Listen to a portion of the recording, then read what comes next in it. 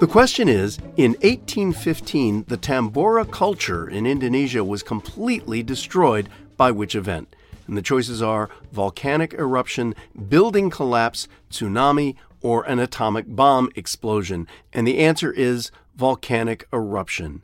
The village of Tambora was located on an island in Indonesia. It had about 10,000 residents when Mount Tambora erupted, much as the ancient city of Pompeii. Tambora and its people were immediately consumed by volcanic ash. It's still the most powerful volcanic eruption in recorded history.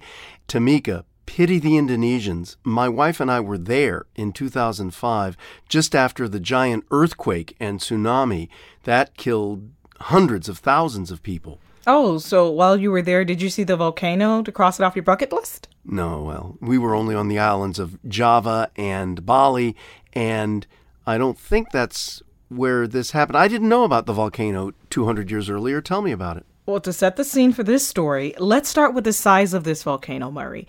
In spring of 1815, this massive natural creation stood about 13,000 feet tall, and the diameter was about 38 miles wide. Wow, that's a big mountain.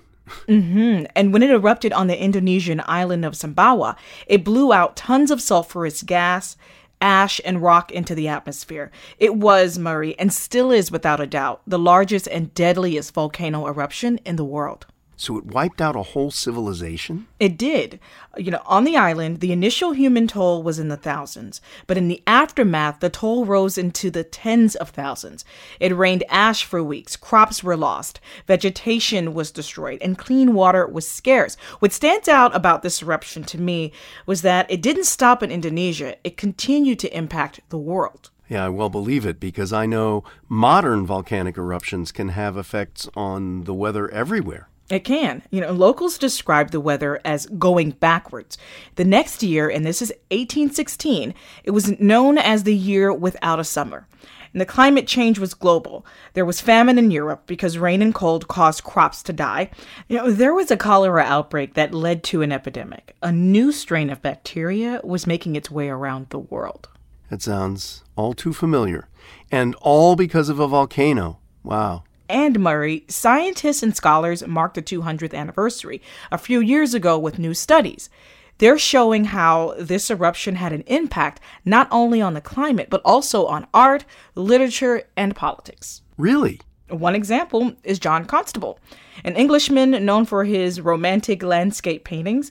And during this time, his paintings are very dark, cloudy, and wet. By default, he became a sort of an artist, meteorologist, if you can say that, of the time, depicting the grim landscape imagery. And they become some of his most famous works. In fact, we'll put a couple of them on our Facebook page. Oh, what a good idea. Thanks, Tamika. You're welcome. That's it for now. I'm Murray Horwitz. And I'm Tamika Smith. We are Ask QOTD on Twitter and Facebook. Come back tomorrow and ask your smart speaker, what's the question of the day?